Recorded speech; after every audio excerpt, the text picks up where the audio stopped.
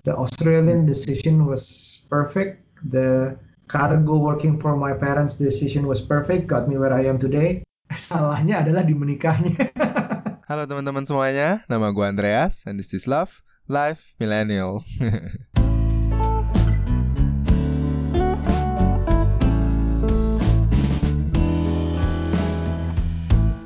Alright, minggu ini kesempatan mas nih. Gua mau melanjutkan pembicaraan yang gua pernah dapatkan sama Mas Aryo Pratomo terakhir di Brooklyn Coffee.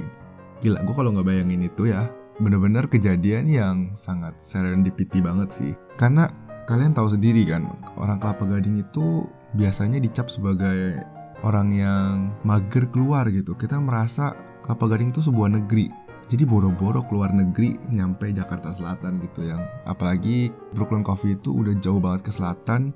Just to give you context, gue masih inget waktu itu kalau lu naik Grab dari rumah gue di Kelapa Gading ke sana, Grab bike ya, itu 88.000. Jadi kalau naik mobil udah berapa kalian bisa ya kira-kira sendiri ya. Ya tapi mungkin waktu itu karena gue udah cukup lama juga ya di Indonesia karena corona 3 bulan, rasa-rasanya pengen cari suasana baru gitu. So tibalah gue di sana kan, kerja ala-ala remote worker gimana. Pas sore-sore kayak sudut mata gue menangkap, wah siapa nih sosok seorang yang kayaknya kenal gitu. And disitulah ada Mas Aryo Pratomo, Shigario, co-host dari 30 Days of Lunch. And it's something very special buat gue ketemu dia karena as some of you might have probably known, podcast 30 Days of Lunch itu salah satu the seal of the deal as to why kenapa gue bikin podcast ini. Gue masih ingat ketika itu gue yang masih semangat berkobar 45 karena abis dengerin puluhan ratusan video dari Gary V. Dan lalu muncullah podcast 30 Days of Lunch yang gue tuh merasa, wah ternyata ada ya podcast di Indonesia yang gak isinya cuman julid, horror, like actually an episode yang gives you something setelah lu selesai mendengar. So you can imagine betapa excitednya gue ketika gue bisa to have Mas Aryo come over and chat with us. So yeah, sit back, relax, and enjoy. Mas Aryo, apa kabar Mas? How's life after PSBB? Life is surviving. I'm surviving in surviving mode now, so I just go along with it. How are you? Aku lihat, I'm good. Di China sih udah hampir all back to normal ya. Kemana-mana udah boleh sih, yang penting pakai masker dan relatively safe. Although belakangan ini dengar-dengar ada ini nih, second round of infection di Beijing. So aduh, finger crossed deh ya. So far sih baru Beijing akan ada further actions, tapi untuk kota-kota lain sih masih so far so good. Man, lo duluan ya semuanya ya di sana ya. Yeah, I feel so lucky kayak waktu pulang dari Indo pas lagi sebelum serius banget, pas balik ke China pas yang udah semuanya udah much better. Yeah. I feel like Mas Aryo udah produktif banget nih belakangan, udah mulai cope up with the planting, jogging juga, dan banyak banget kayaknya. Sebenarnya sih ini cara orang adapting atau either it's a defense mechanism-nya ya. Maksudku kita semua punya masalah yang berbeda-beda di setiap orangnya, background yang berbeda-beda, tingkat kesulitan berbeda-beda. Bahkan defense mechanism-nya juga untuk bilang bahwa keadaannya ini mungkin ini denial, ada beberapa orang denial, I'm fine kok, I'm fine, so I'm trying to do my best, bahkan ada yang sampai saingan gitu. Gue gak nyalahin, karena walaupun beberapa yang berusaha produktif, nunjukin semakin produktif di saat pandemi ini, mungkin itu cara dia bertahan, ngomong ke dirinya sendiri, I'm okay, padahal mungkin enggak apa-apa juga, selama dia bisa terus berperang seperti itu, akhirnya menjadi okay, ya gak apa-apa, gak ada salahnya. Tapi ada juga beberapa orang yang coping mechanism-nya tuh masih ada butuh waktu. Jadi contoh masih marah-marah di sosial media atau pemerintah ke sekitarnya yang kok bisa sih keluar, kok bisa sih ini, itu juga nggak salah. Jadi maksudnya dia merasakan stresnya, dia merasakan frustasinya, harus diluapkannya dengan cara itu. Mungkin selama caranya masih aman buat dirinya, ya udah you have to release aja. Kalau saya sendiri mungkin sudah dalam tahap pernah ini keadaannya susah, ngomongin sama istri segalanya emergency meeting lah, kita ngomongin skenario paling parahnya, ngomongin skenario paling optimis sampai pesimis. And aku sendiri masih menghadapi sesuatu yang mungkin cukup berat ya, karena usaha utama aku itu zero revenue, dan mau sampai kapan juga belum bisa ditentukan. Karena kita kan mewakili sebuah airline di negara yang salah satu negara paling parno, yang kalau ke sana lo bisa tebak kan nih, kalau ke sana lo bawa meat products nggak, lo bawa makanan yang nggak packaging nggak, gue periksa makanan lo, ada sniffing dogs, narkoba mana, lo dari negara mana aja. Salah satu negara yang super parno dilawan dengan negara yang super santai, Indonesia gitu. Jadi, Middle East? No, Middle East is not, man. It's Australia. Australia tuh salah satu negara yang gue sekolah di sana. Setiap kali pulang balik ke sana selalu imigrasinya takes a while. Nah terus aku kan mewakili suatu airline yang berasal dari sana, yang airline-nya mementingkan buruh, mementingkan orang nggak boleh ngangkat barang di atas 25 kilo per orangnya, nanti sakit punggung, nanti dituntut buruh, nanti yang gitu-gitu. Sedangkan Indonesia kan kalau lo ngangkat barang kan satu orang bisa 100 kilo kali, asal kuat, bodo amat terus sakit. Yang penting ada duitnya terus, Mas ya. Nah iya, keadaannya Indonesia ini semakin nggak jelas. Gue harus coping setiap hari. I gotta have a backup plan, I gotta have a extra income, other source of income. Ya udah, akhirnya bisnis utama gue kerjanya cuma cutting cost, lihat-lihat apa yang bisa dihemat, apa yang bisa apa. Sedangkan gue kerjanya making money-nya dari content creating saat ini gitu. I like it sih, the way that you cope with it. Tadi Mas bilang ada beberapa tahap ya orang dealing with this whole wabah gitu. And I like the fact, although mungkin you see there is obviously ketimpangan di your main source of income, tapi nggak berhenti di sana aja. Now you're looking juga lebih untuk okay, let's boost this content creating gitu. And I feel like aku sempat nonton juga beberapa kali Mas Aryo live di Instagram, terus video di YouTube juga makin step up your game. A lot of different ways lah ya, jadinya nggak selalu buntu di tempat sih. Yeah, it's just my mode of surviving sih. Now that you mention Australia, kebetulan nih sebenarnya aku pengen banget nih ngebahas. Podcast ini kan sebenarnya aku pernah buat itu lebih karena untuk nunjukin kan gimana sih transformasi dari segi pikiran ataupun dari segi kehidupan untuk anak-anak yang di luar negeri gitu. Mungkin orang-orang yang di dalam negeri kan suka put living abroad on a pedestal gitu. Mereka mungkin feel like, oh, things are so grandy and dandy gitu. Cuman just curious gitu, how was your life, Mas? In Australia, I lived there for 3 years, 3.5 probably. I started from 16 years old. Waktu itu, kalau nggak salah, I didn't finish my high school. I went directly to diploma and then bachelor, and then I like it there. Gue suka dalam keadaan kota yang gue tinggal di Perth waktu itu 3,5 tahun. Masih cukup kota, tapi nggak terlalu rame kayak Jakarta, dan I like it. Walaupun kadang panas, karena panasnya kering banget ya. Kalau misalnya mereka summernya tuh reach about 40 degrees or something. Tapi what I love the most about living in Australia is the fact that it's a whole new world of open-minded sih. Oh. Itu pengalaman pertama gue dibanding hidup di Indonesia sebelumnya selama 16 tahun. Open-mindednya berubah sejak di Australia. Australia kan dari segi agama nggak semuanya beragama. Dari segi pasangan misalnya, I live with my house parents, itu dia adalah de facto couple yang nggak mungkin ada di Indonesia. They're living together for, by that time, already almost over than 20 years. I think that's amazing that you can live together without a piece of paper, without kids. Dia juga nggak punya anak. Sangat liberal ya, still Mas. Committed, sangat liberal. Dan gue masih merasakan hangatnya hidup di situ, di mana kalau suaminya masak, istrinya nyuci piring, dan sebaliknya. Terus di mana kita makan malam itu, yang penting bukan makan malamnya, tapi the talk after. Jadi selalu ada sejam sesudah makan yang kita ngobrol. And I love that so much gitu. Sedangkan perbandingannya kalau di Indonesia ya yang penting adalah makannya. Gue di situ saat ngerasa, there's so much more than dinner, there's so much more than food gitu. Terus itu salah satu ngelihat gue dari situ obrolan-obrolan tuh lebih karena ternyata cara berpikir orang, kalau gue nggak keluar sih mungkin nggak akan ngelihat keterbukaan yang ada di luar sana sih, bahwa dunia itu bukan cuman Indonesia gitu. Itu my favorite part. Walaupun ada yang bilang Perth itu sepi, Perth itu mati, toko tutup kalau malam, public holiday libur pokoknya. Tapi bayangin aja, setiap kali public holiday kita berusaha main ke rumah teman with a bottle of wine, and then we drink and then we talk, and itu emas banget sih menurut gue. Senang banget itu. Jadi ya salah satu hal yang gue senang lakuin sekarang yang gue kangen adalah you have dinner together, lunch together with friends, tapi yang so intimate and then you talk gitu. Semua orang pasti kangen untuk hangout lagi ya Mas ya. Iya. Yeah.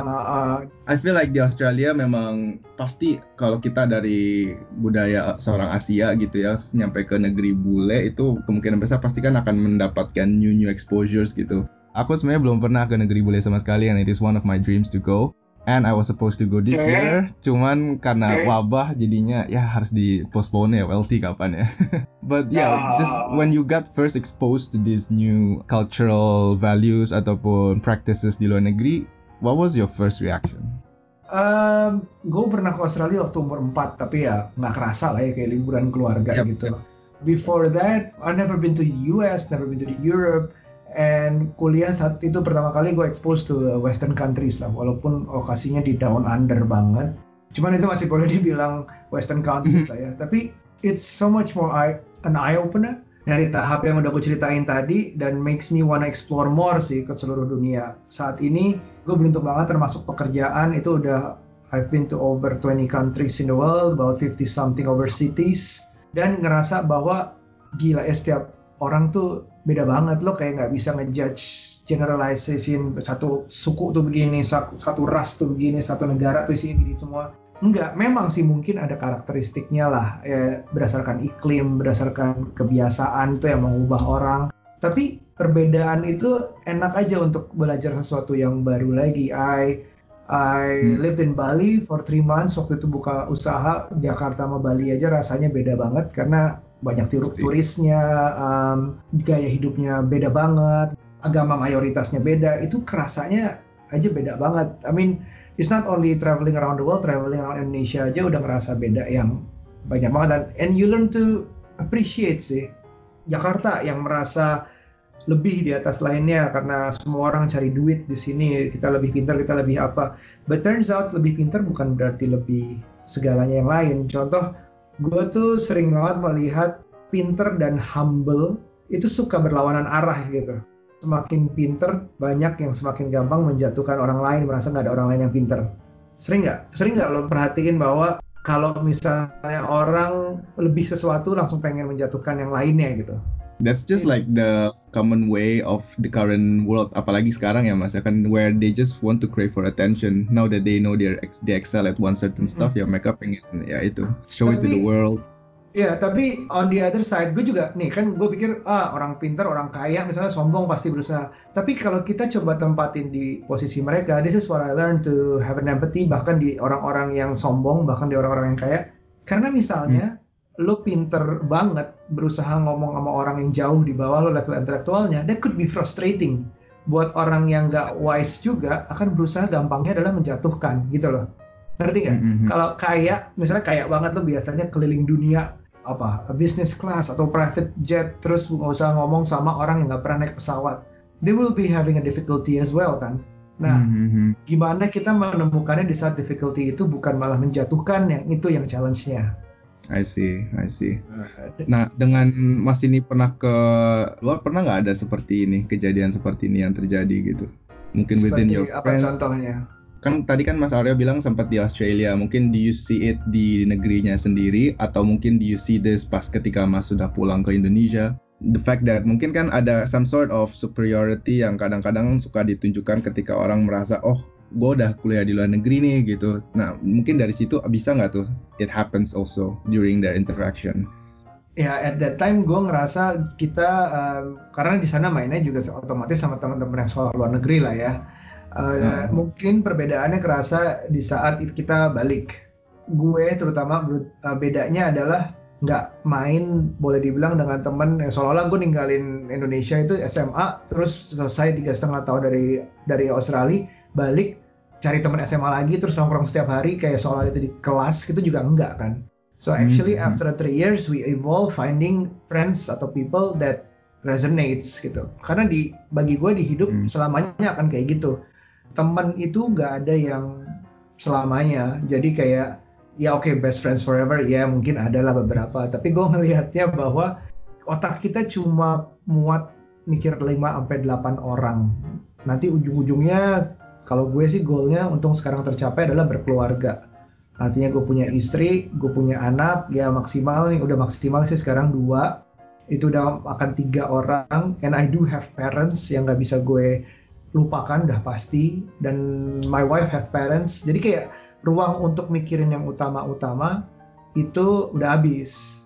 Kalau kita berusaha mikirin semua orang, thinking of everyone, how to hang out with them, how to fit in, sampai bikin stres, I rather not, karena nanti gue akan mengabaikan yang circle zero-nya ini. Jadi gue paham banget kalau misalnya teman tuh berubah. Teman tuh emang, oh ternyata, misalnya zaman gue berusaha punya anak deh, I tried to have kids for 3 years, I finally succeeded. Tapi di saat 3 tahun itu ada teman-teman yang tiba-tiba udah punya anak, anaknya udah 2 tahun, udah 5 tahun, duluan nikahnya segala macam. And the conversation is just not there anymore. Kesusahannya tuh gak kerasa. Emang gak ada salahnya dia mau ngomongin, anak gue udah sekolah sini, anak gue udah ini, udah ini. Dia bangga sama anaknya yang gak salah juga. Tapi that time it hurts gitu. Iya kan? Iya, yes. Dan itu gue nggak nyalahin dia juga, but I try to find different friend, bukan karena I hate them, tapi karena it's just different waves now gitu. Dan begitu juga, begitu gue punya teman-teman yang berusaha punya anak juga di bareng sama gue, tiba-tiba gue udah punya, terus gue mau ngomongin apa-apa juga, aduh gue takut karena gue tahu perasaannya tersinggung, aduh gue ngomongin nanti dia tersinggung, gue mau ngomongin anak tersinggung, gue ngomongin apa ya, gue mikir dulu ngomongin apa. At the end tuh lebih ke arah, ya udah emang udah wave-nya beda, time-nya udah beda gitu. And I'm okay with that gitu. Alright. Mas, ketika Mas lagi di Australia gitu, is there anything that you learned during your stay there? How different it is when you compare it with Indonesia now gitu? Compare what? Tadi kan ada ngomong tentang practice ya, ketika yang tadi setelah lagi makan malam, terus mungkin ada ngobrol. Is there any other aspects atau elements gitu yang you found that is very starkly in contrast dengan apa yang Mas jalanin di Indonesia sebelumnya? Terus juga aku penasaran tuh, tadi kan Mas Aryo sempat ngomong ke Australia itu umur 16 tahun ya, berarti you actually graduated sooner than most people. Yeah, I graduated a month before my 20th birthday, bachelor. It doesn't mean I'm good though, kadang-kadang gue gak nyaranin juga orang untuk cepet-cepet sih, karena akibatnya most of the time temen gue selalu lebih tua at least 1 tahun. Terus apalagi begitu kuliah, ternyata banyak banget teman yang udah taking it slow di sana gitu. Tiba-tiba dia lebih tua 3 tahun, 4 tahun, atau enggak dia yang udah angkatan duluan memang gitu. Jadi 5 tahun, 6 tahun beda. Dan kita karena a bunch of Indonesian, the same background, kita nongkrong. Terus I never have a younger friend sampai akhirnya gue kerja gitu. Ternyata ada bawahan, ternyata ada temen yang baru masuk kerja, ada apa baru akhirnya punya kayak gitu. Jadi kayak perspektif gue tuh kayak digenjot untuk lebih tua sebelum waktunya terus, which is not entirely healthy sih. I didn't have that much fun to be honest, apalagi saat sampai SMA. Mostly karena buru-buru banget, SMA jadinya cuma 2 tahun, SD mungkin 6, tapi TK tuh cuma 2 tahun, SMP gue sampai 2 tempat. Tapi I didn't say I regret it ya, sebenarnya emang jalannya aja udah begitu, tapi menikmatinya nanti sesudah, ya beruntungnya menikmatinya akhirnya udah dapat kerja, dapat bisnis, ya pas mau menikmati sama teman-teman yang lebih main udah punya duit, bedanya gitu aja sih. Iya. Iya I kan? understand how you feel sih Mas, karena kebetulan aku juga lulus tuh di umur 20 tahun, and I exactly felt the same thing as what you just described gitu kan. Rasanya everybody is like always somewhat older, terus juga sepertinya mereka on a different kind of space gitu, jadi kayak you're stuck in between, mau teman sepantaran belum ada, tapi temannya semua yang tua, jadinya kayak ada berasa rongga di mana ya kita ada di tengah-tengahnya gitu Mas. But do you like the speed, menjadi seorang yang lebih cepat lulus gitu? Mungkin kalau ditanya dulu, I don't. Kalau dijawab di saat kuliah segala macam, I wish I can stay there longer. Cuman karena pacaran waktu itu, impulsive decision, pengen pulang, pengen married, segala macam. Tapi kalau ngelihat sekarang, fast forward mungkin 10-15 tahun ke depan, I think everything happens for a reason sih. Mungkin di saat itu, di saat dilihat, this can't be it gitu. Because if you have been hearing my podcast or my contents, this is my second marriage. I didn't have kids from the previous one, and tentu nggak ada yang nyangka jalan hidupnya akan harus cerai dulu untuk mendapatkan kebahagiaan gitu.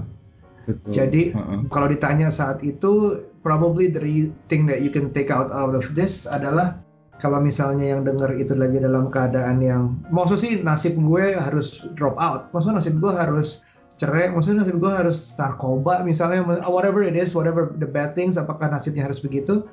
Ini mungkin biar orang gak give up sih sebenarnya, karena if you just hang in there mungkin akan jelas 5 tahun lagi, 10 tahun lagi, 15 tahun lagi kenapa itu terjadi.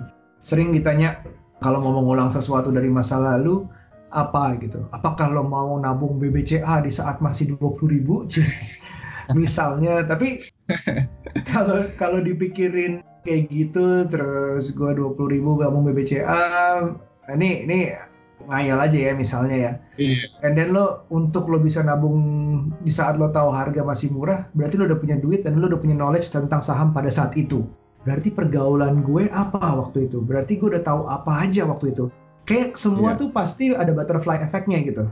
Betul. Jadi di saat hal kecil aja kelihatannya, kalau lo nabung segitu, lo pasti untung banget sekarang. Dari segitu iya ada benernya. Tapi kalau gue nabung itu, gue bisa apa lagi yang lain? Apakah gue nabung yang lain juga mungkin lebih kaya, ataukah gue ada nabung yang lain juga sehingga gue rugi gitu? Atau ternyata gue dari situ udah mengambil tabungan keluarga yang akhirnya gue bangkrut misalnya. I don't know. Jadi ditanya kenapa, apa yang harus saya gue ubah dari kehidupan yang lalu, kayaknya nggak ada. Tapi apa yang bisa gue kasih ke lo tahu di saat umur 20-an baiknya gimana, you can listen from me and you can take decision mana yang mau diambil, mana yang enggak. Gitu loh bedanya. Kalau gue disuruh ngulang, nggak mau, tapi lo bisa denger nih ceritanya dan you decide. Itu maksud gue. I see. So, pertama kali pulang dari Australia ke Indonesia itu karena pengaruh dari pasangan waktu itu ya Mas ya? Iya. Aku juga pernah dengar nih, I kind of forget, was it from podcast atau dari YouTube? Kayaknya itu di episode yang sama Mas Ivan Deva deh kan, kalau Mas Arya tuh pernah ngomong, you found yourself at a lot of different life crossroads, di mana Mas itu kan kuliahnya berbeda nih dengan apa yang Mas lakukan sekarang ya. Kalau nggak salah Mas itu kuliah di jurusan like computing atau design, something around those areas. Tapi sekarang mungkin kan lebih berkecimpung di bagian freight forwarding, seperti yang tadi udah dibahas juga. You are an early student, terus juga sempat mengalami all those road bumps lah ya di relationship. Cuman rasanya gini loh Mas, kayak Mas itu seperti anak-anak typical millennials yang di zaman sekarang gitu kan, penuh dengan mungkin pencarian identitas gitu kan, tadi yang beda-beda jurusan, terus semuanya maunya serba cepat. Tapi kan it happened 10-15 years ago gitu, it's not something yang at that time normal gitu, quote unquote, for people around that time. So how did it go gitu? How did it transform you as a person? Oh, tough question. Yeah, it's a good question actually. Jadi crossroads pertama yang gue ingat adalah di saat menentukan harus ke Australia itu. Gue ke Australia cuma out of boredom. Ya, ini privilege punya orang tua yang siap ngebiayain. Jadi di saat SMA gue ngerasa dasarnya boredom, tapi gue juga ngerasa gue boredomnya out of I'm not developing to who I wanna be gitu. Gue ngerasa kok gue nggak dapet apa yang gue mau, ada yang kurang gitu. Terus gue iseng doang pergi sama orang tua gue ngetes di suatu pameran pendidikan Australia, ngetes diterima. I didn't even have a look of what school was it. Jadi kayak cuma satu sekolah ikut tes terus ya udah masuk ya udah. Cause I just wanna bail aja sih sebenarnya, cabut dari Indonesia, wanna have a drastic change. Nggak tahu kenapa kayak udah nggak usah dipikirin berkali-kali, lakuin aja. That was wild karena gue 16 dan gue nggak tahu, dan orang tua sih support aja karena mungkin mimpi mereka adalah menyekolahkan anaknya ke luar negeri kali ya di saat itu. Mungkin every parents would do that. Jadi mereka iya aja. Tapi begitu kayak sebulan 2 bulan di sana, kayak anjir sepi banget, gue nggak ada teman, gue nggak kenal siapa-siapa. Gue nangis di hari pertama nyokap gue pulang akhirnya ke Indonesia. Itu kayak gue salah ya ambil keputusannya. Tapi it's amazing kalau kadang-kadang crossroads itu nggak usah lo mikir gitu.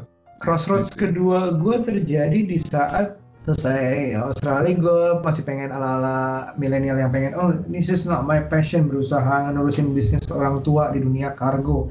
Akhirnya gue cobain jadi penyiar di Prambors waktu itu. Dari berapa ratus yang coba, gue masuk ke 15 besar. Terus gue ikut di pingpong berapa kali karena ada level penyaringannya, di interview berapa kali segala macam. Ini lama banget. Terus nyokap bilang harus nerusin usahanya dengan jalan keluar sebentar ke London waktu itu. Akhirnya ya udah deh jalanin aja deh. And karena gue yang kayak ya udah deh iya aja deh, itu kayak got me where I am today sih. Nah, salahnya adalah di menikahnya. Menikahnya itu panjang banget kan mikirnya. Kita 6 tahun pacaran. Pokoknya lo dengar curhat Babu mungkin tahu ceritanya gimana. Itu yang kayak justru dipikirin kelamaan, it didn't work gitu loh. Banyak dari hidup gue yang ngerasa the crossroads-nya itu, think about it. Tapi kalau think about it too long, it's just not the way it is kayaknya gitu. Kayaknya I was trying so hard for it to work and I push a lot of things yang dianggap harusnya itu kode, dianggapnya cuma ujian. Ini bisa nih nanti kalau udah nikah beres.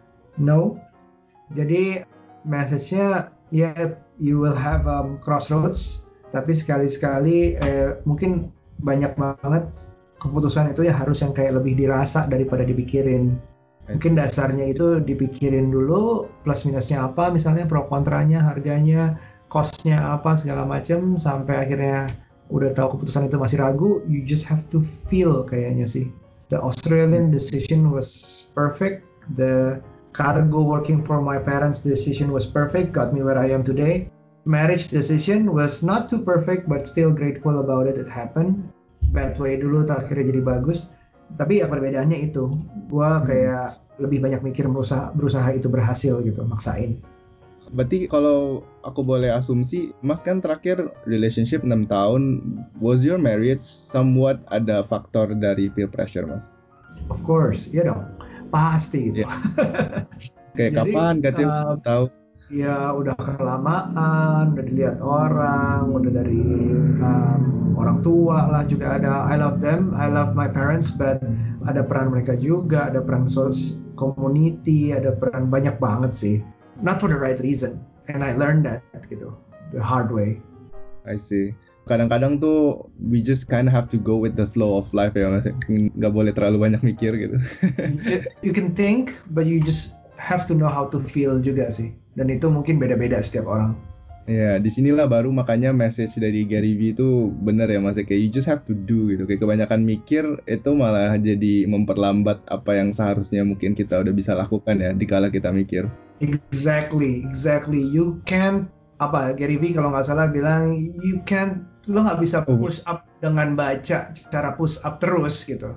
Lo harus coba push up biar tahu. Yes. Terus jadi sekarang Mas ini kan udah sampai hustle-nya kayaknya udah banyak banget ya Mas. Ada bikin podcast, YouTube, terus podcast nggak cuma satu lagi, ada 2, 30 Days of Lunch, obviously I love to hear that one. Terus udah gitu ada Curhat Babu juga. And you also kalau nggak salah dulu kan pernah coba-coba merambah ke working space ya. I think you mentioned that in 30 Days of Lunch.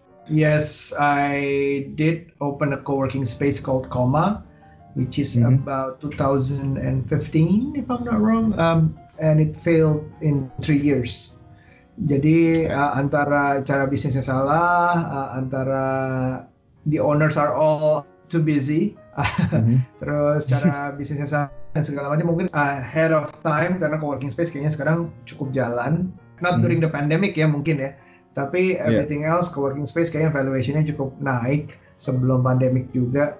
Yes, that's one of my failures. Tapi dari situ gue belajar banyak banget, networknya dapet, experience-nya dapet, dan it's just ya udah emang itu harus terjadi. Saat ini gue juga invest di beberapa seperti wedding photographer, invest di small restaurant, invest di ada beberapa sih lebih karena coba-coba semuanya, and I invest in stocks as well. Dan sambil itu semua aja, I try to make my money work for me. And kayaknya belum berhasil ya. Gak lah Mas. It's doing it little by little ya, aggregate. Tapi kalau yang aku lihat berarti Mas ini juga ini ya, cukup suka bervariasi ya. Iya betul, suka banget karena mungkin yang jangan diikutin adalah gue sedikit terlalu banyak variasinya. You should not put your egg in one basket, tapi you should not put your eggs in too many baskets juga gitu. Right.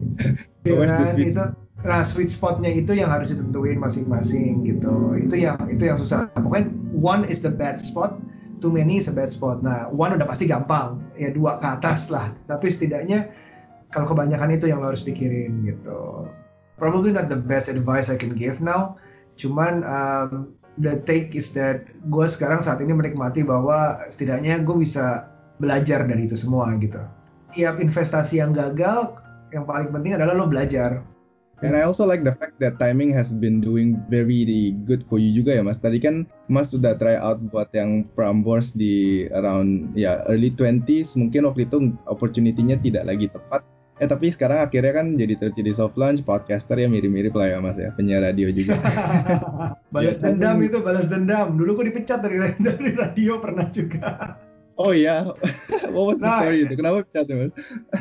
Itu lucu sih. I was fired like a week before my next show karena ya lo tahu radio itu rating kan, mungkin ratingnya waktu itu nggak naik.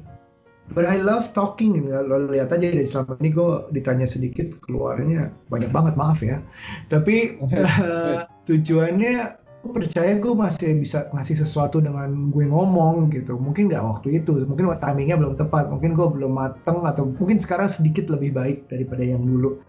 Bahkan podcast pun kalau gue mulai, sebenarnya gue mulai sebelum Curhat Bambu udah ada podcast sendiri. Setahun sebelum itu coba ngikut, keren juga nih podcast. Gue suka podcastnya, podcast awal minggu waktu itu, Adriano Colby, dan gue coba bikin monolog namanya Di Aryo Aku Dengar. Terus monolog itu I was trying to be funny, too hard, terus ya udah gagal. Cuman gue masih terus mencari.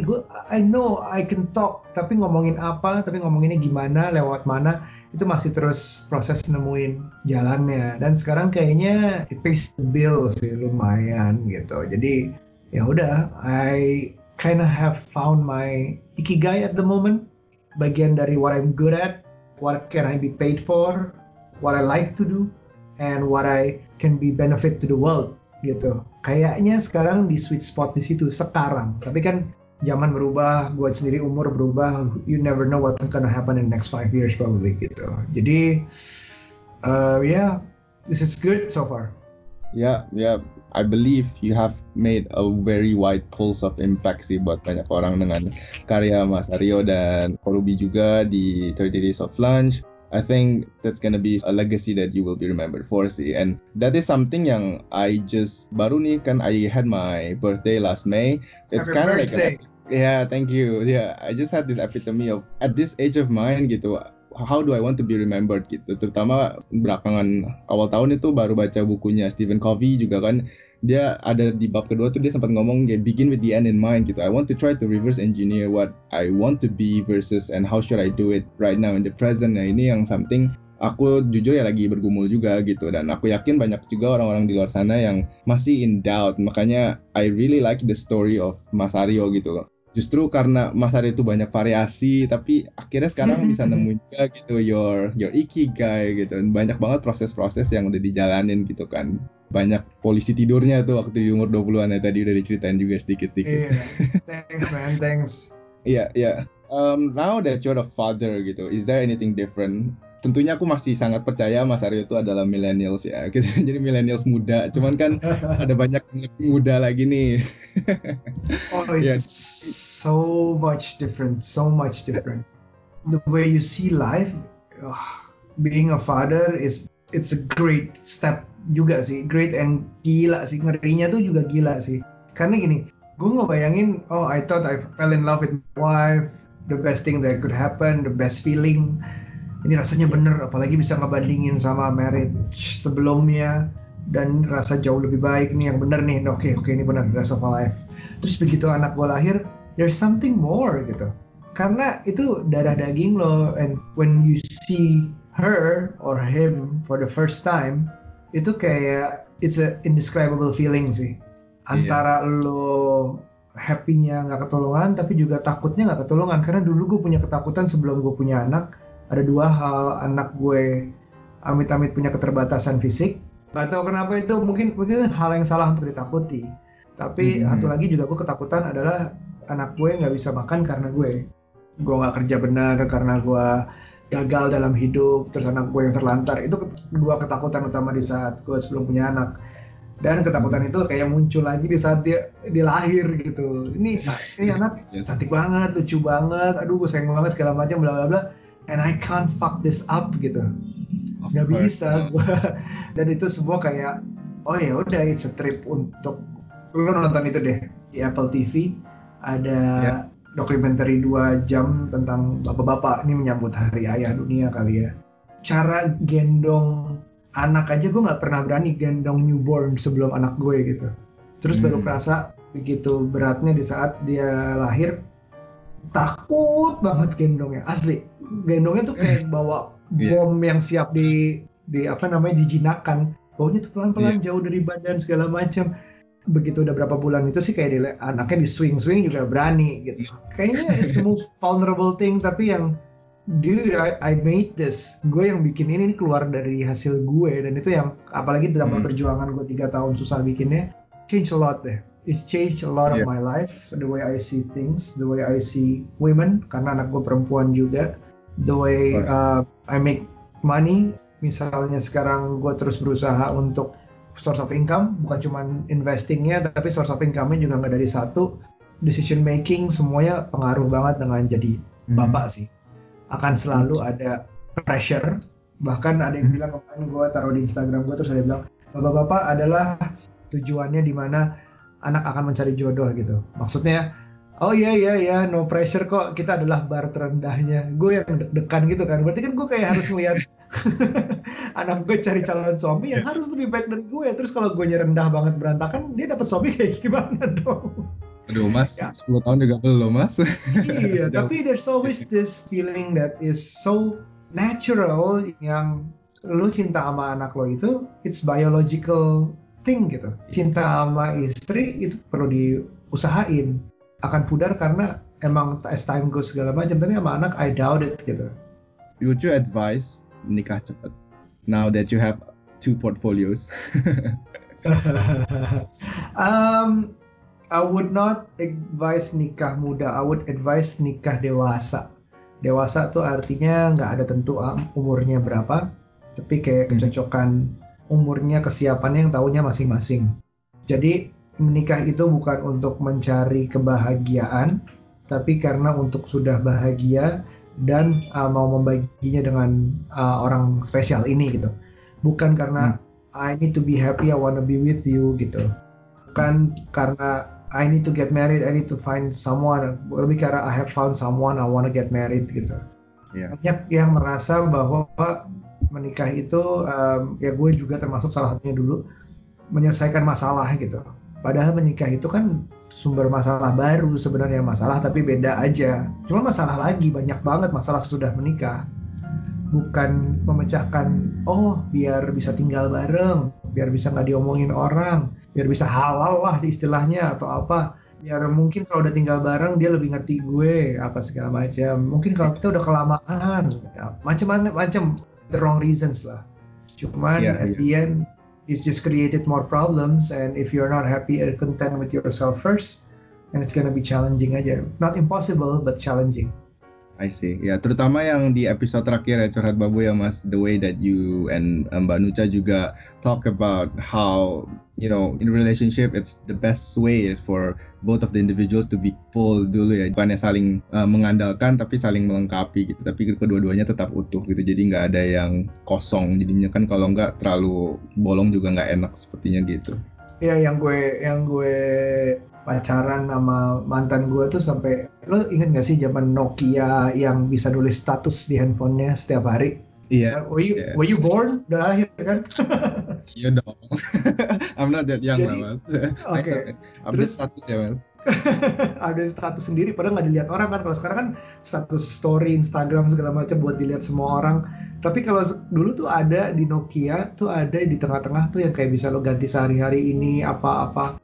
Nah itu gue tuh sama cewek gue yang dulu tuh kayak ngupdate status harian di handphonenya tuh kayak hitung hari, seolah-olah ratusan hari, bulanan, atau jumlah durasi kita pacaran itu adalah suatu achievement.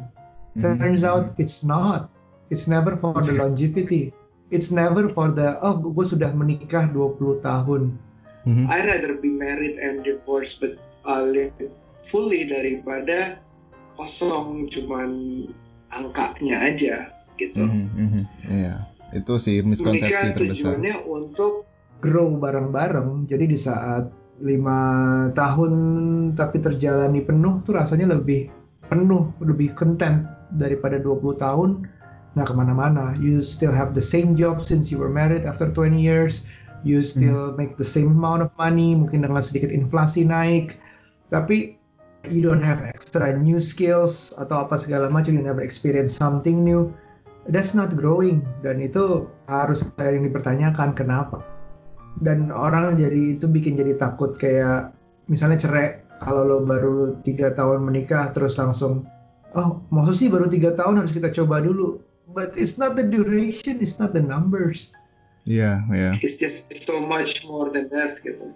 Yeah, I also especially like your advice di salah satu episode Surat Babu. Aduh ketahuan ya, jadi suka dengerin gituan. Padahal belum nikah. Bagus buat gue. Oh iya benar ya.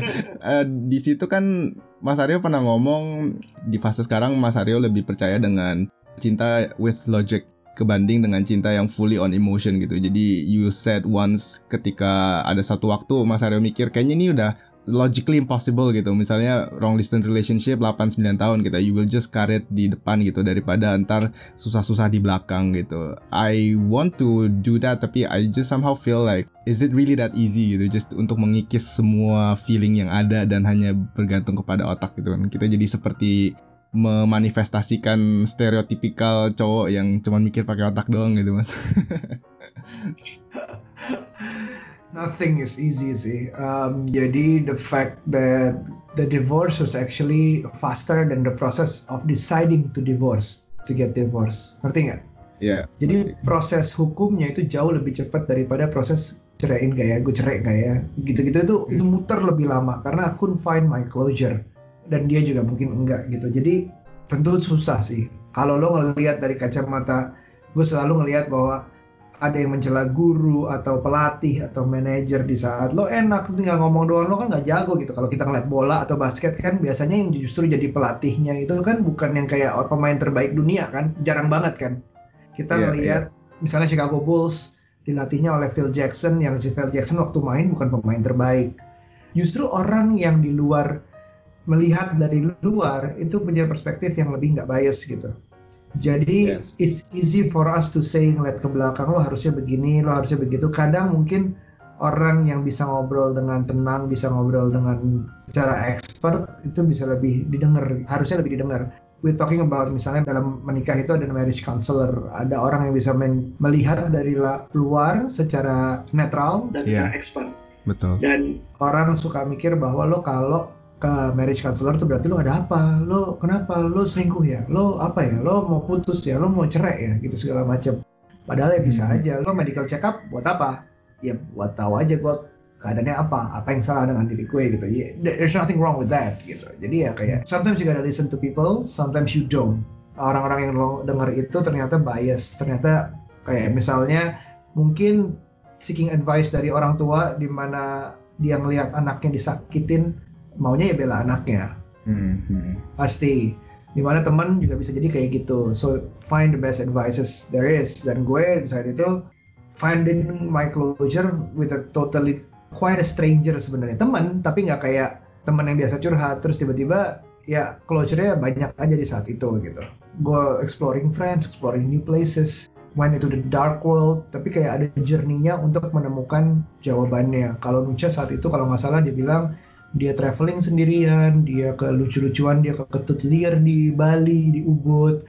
Ya pokoknya ngikutin Eat, Pray, Love kind of thing. Kalau gue melalui malam-malam yang sangat gelap, bilang more into like partying and stuff. Terus sebenarnya di situ ya that's my journey dan gue mensyukuri itu terjadi sih. So being logical compared to being emotional ada prosesnya juga. Nggak semua harus emosional, nggak semua harus logical juga. Emosi itu juga penting sih. Finding balance ya mas. Kita finding balance, terus akhirnya juga ada journey-nya menuju a big decision itu juga penting. Jadi mas dulu nakal ya mas ya? Suka party dan segala macam. Lumayan, nggak pulang 3 hari gitu segala macam juga ada kok masa-masanya. Iya kan mas juga pernah ngomong ya di 30 Days of Love kan kalau lagi muda udah dihabisin dulu aja ya rasa iya, asal masih dalam kontrol. Yang berat tuh kalau udah hilang kontrol sih. I see. Berarti so far so good ya mas ya, belum hilang kontrol. Sampai saat ini belum, tapi kan selalu laki-laki ada puber kedua. Aduh, alright, itu mungkin bisa jadi episode baru ya Mas Hendar di Curhat Babu. You never know, man. Masih panjang mudah-mudahan jalan gue.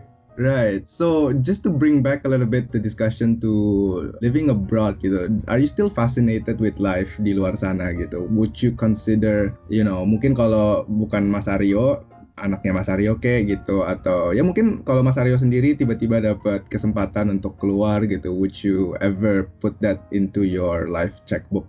If I still have the privilege, I would. Bahkan gue pengen, mungkin ini masih berbeda ya. Gue pengen pensiun di luar, Nucha masih pengen pensiun di sini. Tapi kita yang sama adalah gue sama Nucha sama-sama pengen anak punya pendidikan lebih luas sih, lebih tinggi daripada di Indonesia. No hard feeling, no disrespect, tapi kayaknya there are things that you can't have here. Tapi it takes hard work for us to make it happen. Nah itu yang susah. Gue lebih pilih pengen ngasih pendidikan setinggi-tingginya buat anak gue daripada ngasih persiapin udah punya rumah nanti gitu buat anak gitu. Lebih ke yang pertama dulu prioritasnya. Tapi Mas Aryo kelihatannya tipe ayah yang cukup protektif nih. Kayaknya mungkin nggak bisa anaknya kalau cuman sendiri di luar negeri belum tentu dibolehin kayaknya ya. Iya, kalau gue ada duitnya gue ikut sih. Waduh. But do you not, di stage of life yang Mas Aryo currently at, kalau kita ngayal bener-bener dapat kesempatan itu, would you actually just abandon all of what you have right now in Indo? Mungkin ya the audience atau your job and other stuff. Honestly speaking, it depends on how much money I have. If I can leave everything behind here and misalnya anak gue sekolah di luar sana, dua-duanya, terus istri setuju, semua bisa dijual, di turn into cash or assets or everything, masih bisa hidup enak di sana, tentu banget mau. Tapi juga nggak mau dalam posisi tiba-tiba gue harus gambling life lagi di mana umur gue nanti mungkin udah 50, udah berapa gitu, terus harus ngulang dari nol. Itu butuh pikiran lagi sih. Tapi kalau misalnya it really depends on how much money I'm gonna have at that time gitu. Kalau ada pasti. Wow, it's interesting ya. Do you think this decision comes after you, karena Mas Aryo sudah pernah tinggal di sana, atau have you always had this kind of mindset gitu? Karena like for me personally, I'm the type of guy who likes to live in new environment sih. Cuman mungkin aku nggak bisa 100% relate karena I don't have a family to care for gitu. So I'm just curious about what had been going gitu in your mind. Yes, tinggal di Australia played a part banget karena gue bisa ngerasa naik bus, naik kereta dengan perasaan aman, udara dingin gitu udah kayak wah gue pengen banget sih sehari-hari kayak gitu. I don't even buy a car there. Maksudnya nggak ada keinginan untuk beli a fancy car segala macam di sana. Walaupun akhirnya beli, cuman masih suka gitu jalan kaki segala macam. The safe feeling, the probably not America at the moment, gue agak ngeri mungkin. Tapi kayak countries like New Zealand, Denmark, Iceland, Finland, yang kayak gitu tuh kayak quiet life. Australia would be still good. I don't know, the safety, the education, like you bayar pajak lo ada hasilnya gitu. Memang di sini juga ada, cuman mungkin nggak sejelas di sana mungkin gitu. Jadi ya itu masih jadi target lah. It's a long way to go. Kalau dibolehin milih negara mana nih Mas? Saat ini kemarin udah ada di Twitter sih mau sidik bikin hitungannya ke New Zealand, ada biayanya gue lupa berapa, kayaknya lo harus punya investment senilai 9M, terus harus punya duit berapa 4M, itu masih roughly lagi lah untuk hidup berapa lama. New Zealand would be good karena walaupun gue belum pernah ke sana ya. Eropa juga banyak banget yang level of education yang bagus banget buat anak. Gue ngobrol sama temen gue yang kalau nggak salah di podcast gue yang tentang anak dengan kebutuhan khusus, dia merasa New Zealand itu salah satu negara tujuan karena kepeduliannya akan hal itu gitu. Iya, quality of life-nya memang bagus di sana. Quality of life-nya segala macam tuh New Zealand salah satu jadi tujuan. But I love seeing how clean Copenhagen is dengan ada sepedanya. Tapi ini semua nggak ada keputusan pasti ya karena betul. I could change my decision next year. Semua tergantung hal yang gue pelajari, semua tergantung duit yang gue punya ya. Tapi at the moment sih Australia, New Zealand, and probably Scandinavian countries. Always go with the flow of life lah. Just like how you have always done it in the past as well ya. Yeah, I love a good quality of life di mana gue bisa jalan kaki tanpa ngerasa takut, udara enak, bersih segala macam. I'm looking for that gitu. I see. Oke Mas, I actually want to talk a whole lot more with you. Cuman sebentar lagi kayaknya udah mau maghrib ya Mas. Kayaknya aku nggak mau ganggu waktu Mas Aryo, mungkin mau quality time atau mau ibadah dengan keluarga. So I really appreciate the opportunity Mas. Truly I feel lucky and blessed to have the chance to talk with you again. Walaupun ya over internet lah ya Mas. Yeah, thank you so much. Terus. It definitely has been very insightful sih untuk orang-orang kayak kita gitu ya yang baru starting out. Obviously kita pasti masih nggak tahu what life would be in the next 10 or 15 years, but seperti kata Mas Aryo Pratomo, just tackle it and hustle on ya Mas. Yap. Alright, jalanin aja. Yeah, I'm pretty sure my listeners juga akan sangat interested to listen to your story. Once again, mungkin I'll see you when I go to Indo atau when you go to Shanghai and after all this pandemic has selesai lah gitu ya Mas. I will definitely let you know if I go to Shanghai. Definitely. Aku nggak punya teman juga kok di sana jadi ya. Harus gue bilang. Okay, wow, that's an honor. Yeah. So yeah, I'll be looking forward to new episodes from 30 Days of Lunch and Curhat Babu. Keep creating. I hope you stay safe and stay healthy, Mas. Thanks, Andreas. Alright, till next time, Mas Aryo. See ya. Bye. So, gimana? Suaranya agak patah-patah ya. Tapi gua harap kalian dapat the bulk of the message, yaitu untuk supaya kita terus persevere because it eventually gets better. Pesan yang sama seperti masa pandemi sekarang, semua akan menjadi lebih baik. Yang penting kita melakukan our part and let the world, the universe, God, siapapun itu do their part. Kalau Mas Aryo aja yang dulu tanpa kemudahan dan perkembangan zaman kayak sekarang ini bisa ngelewatin masa umur 20 tahunnya yang penuh dengan jet coaster, halilintar, tornado. Kita pun juga pasti bisa.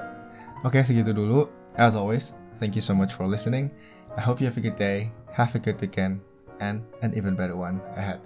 Dadah!